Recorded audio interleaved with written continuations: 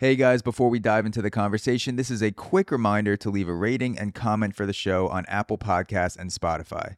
This lets the algorithm gods know that you like the show and it pushes us out to more people.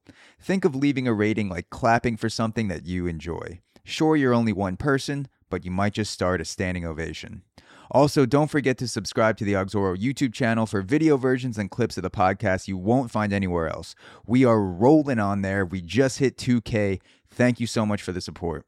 And last but not least, if you're saying to yourself, damn, I wish the podcast dropped more than once a week, you're in luck, baby. Head over to auxoro.supercast.com today for bonus episodes, minisodes, the ability to become part of the show, Ask Me Anything segments, and more. There are over 25 hours of bonus content already in the backlog, and it grows every month. Sign up for just $5 and join AUXORO Premium today.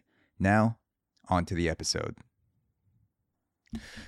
Ladies and gentlemen, welcome back to another episode of AUXORO Premium. If you're listening to this, you are a premium subscriber. This is available on Supercast only. Thank you so much for supporting me with your money and your kindness and your ears, because this is, it's not why I do it, but it helps. It helps to know that there are people that feel strongly about the podcast and pay $5 a month for it, for extra episodes and minisodes and stuff like that. And I recently dropped an email to premium subscribers through Supercast, basically saying that I haven't been doing a good job of keeping up with some of the premium aspects of AUXORO, which is asking you, the premium listeners, what topics you want me to rant on, what questions you'd like me to ask guests on the AUXORO podcast.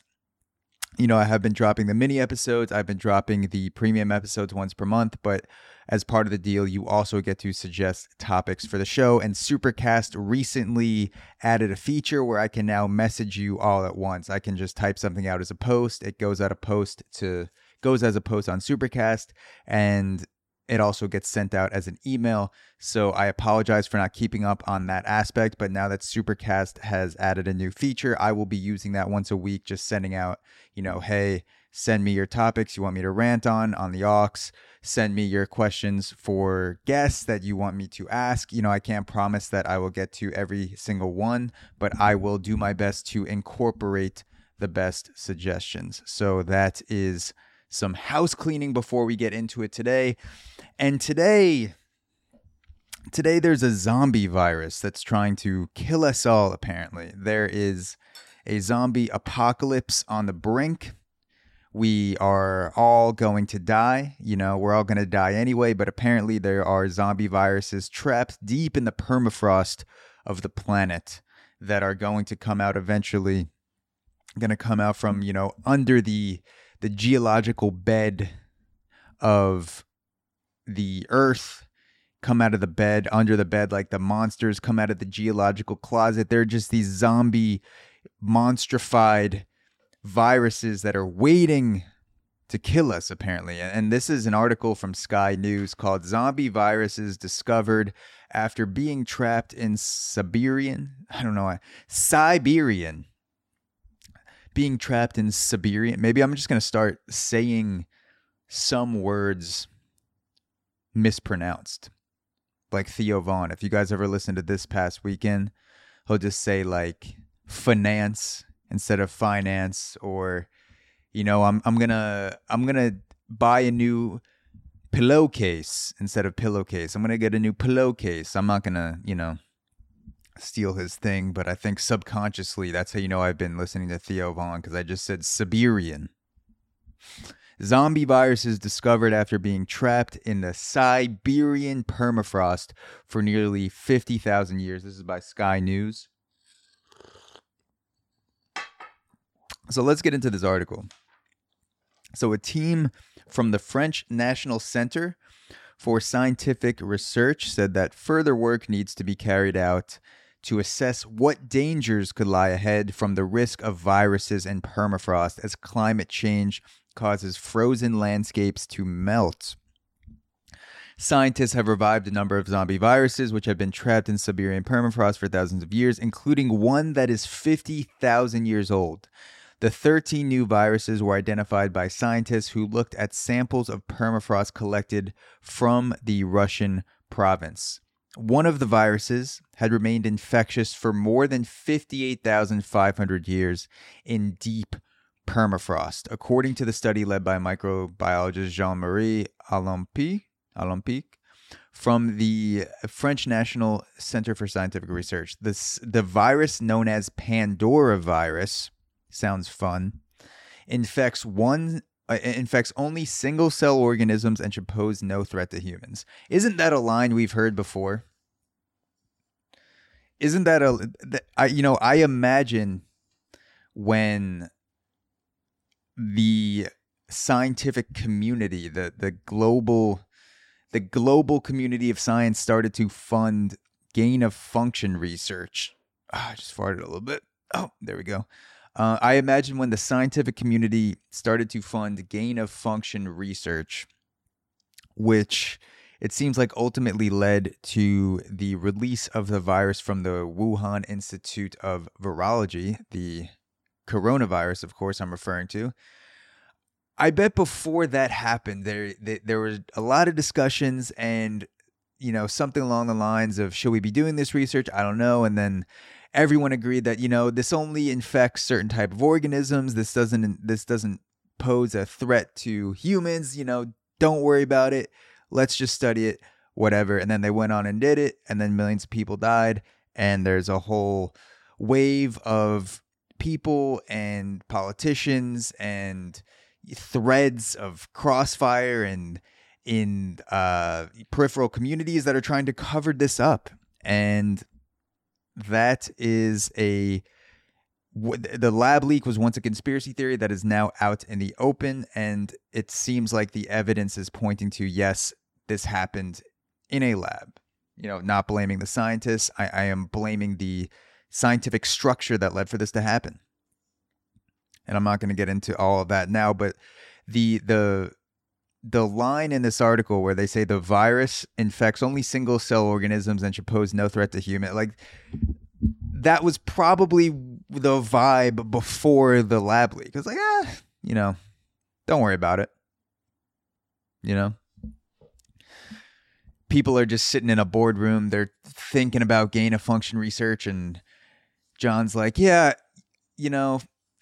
do you think we should be just creating these monster viruses in a tightly concealed setting with other viruses and animals, and we're passing it through these animals, trying to make them evolve 500 times faster than nature? If one of these viruses gets out, which they do every single year anyway, it could be pretty bad for humanity. And then Marie chimes back,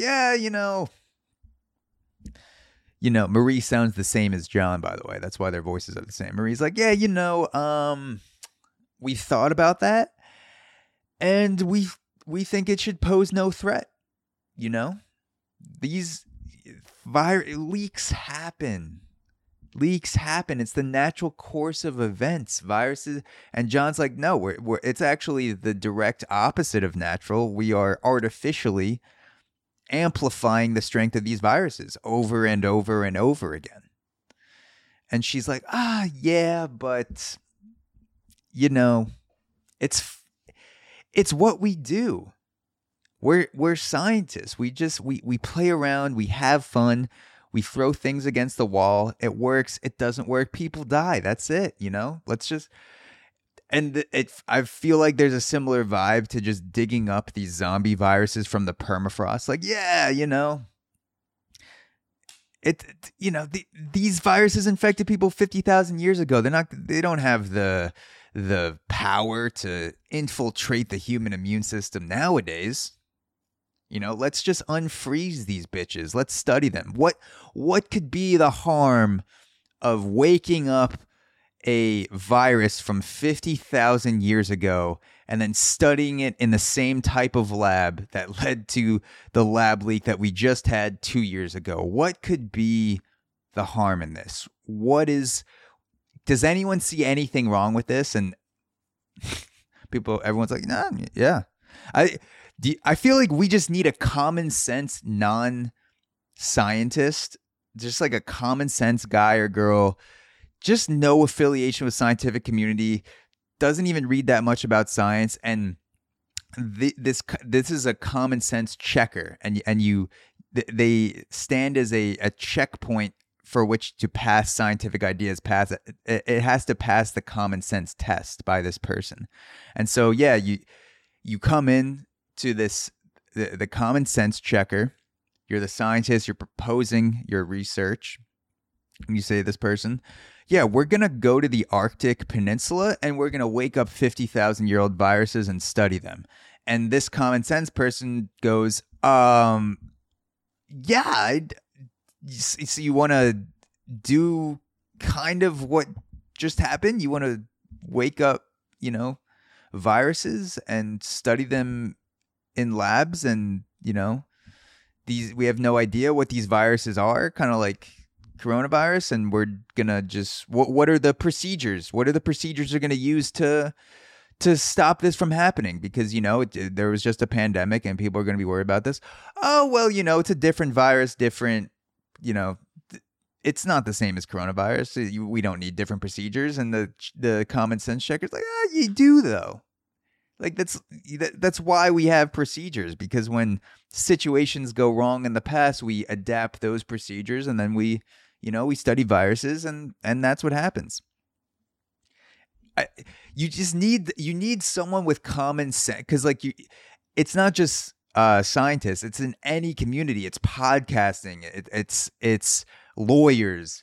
It's environmentalists, whoever. When you get a bunch of people in the same field who think similarly and have the same goals in a room where you're trying to make decisions that affect the planet, you need someone that just goes in and is like, this is fucking stupid. Like, you want to peel back the Arctic layer of permafrost because you want to study these viruses that haven't been woken up yet. You want to speed up the waking up of a demon in hopes that we can study that demon for when it happens in the future. Because that was the logic behind gain of function research, or part of the logic behind gain of function research, to study these viruses and to amplify the intensity of these viruses, is that we're creating these monster viruses in hopes that we will be able to create a vaccine if these viruses arise naturally in the future. And of course, the downside is that if one of these viruses get out, you've actually caused the thing to happen that you were trying to prevent.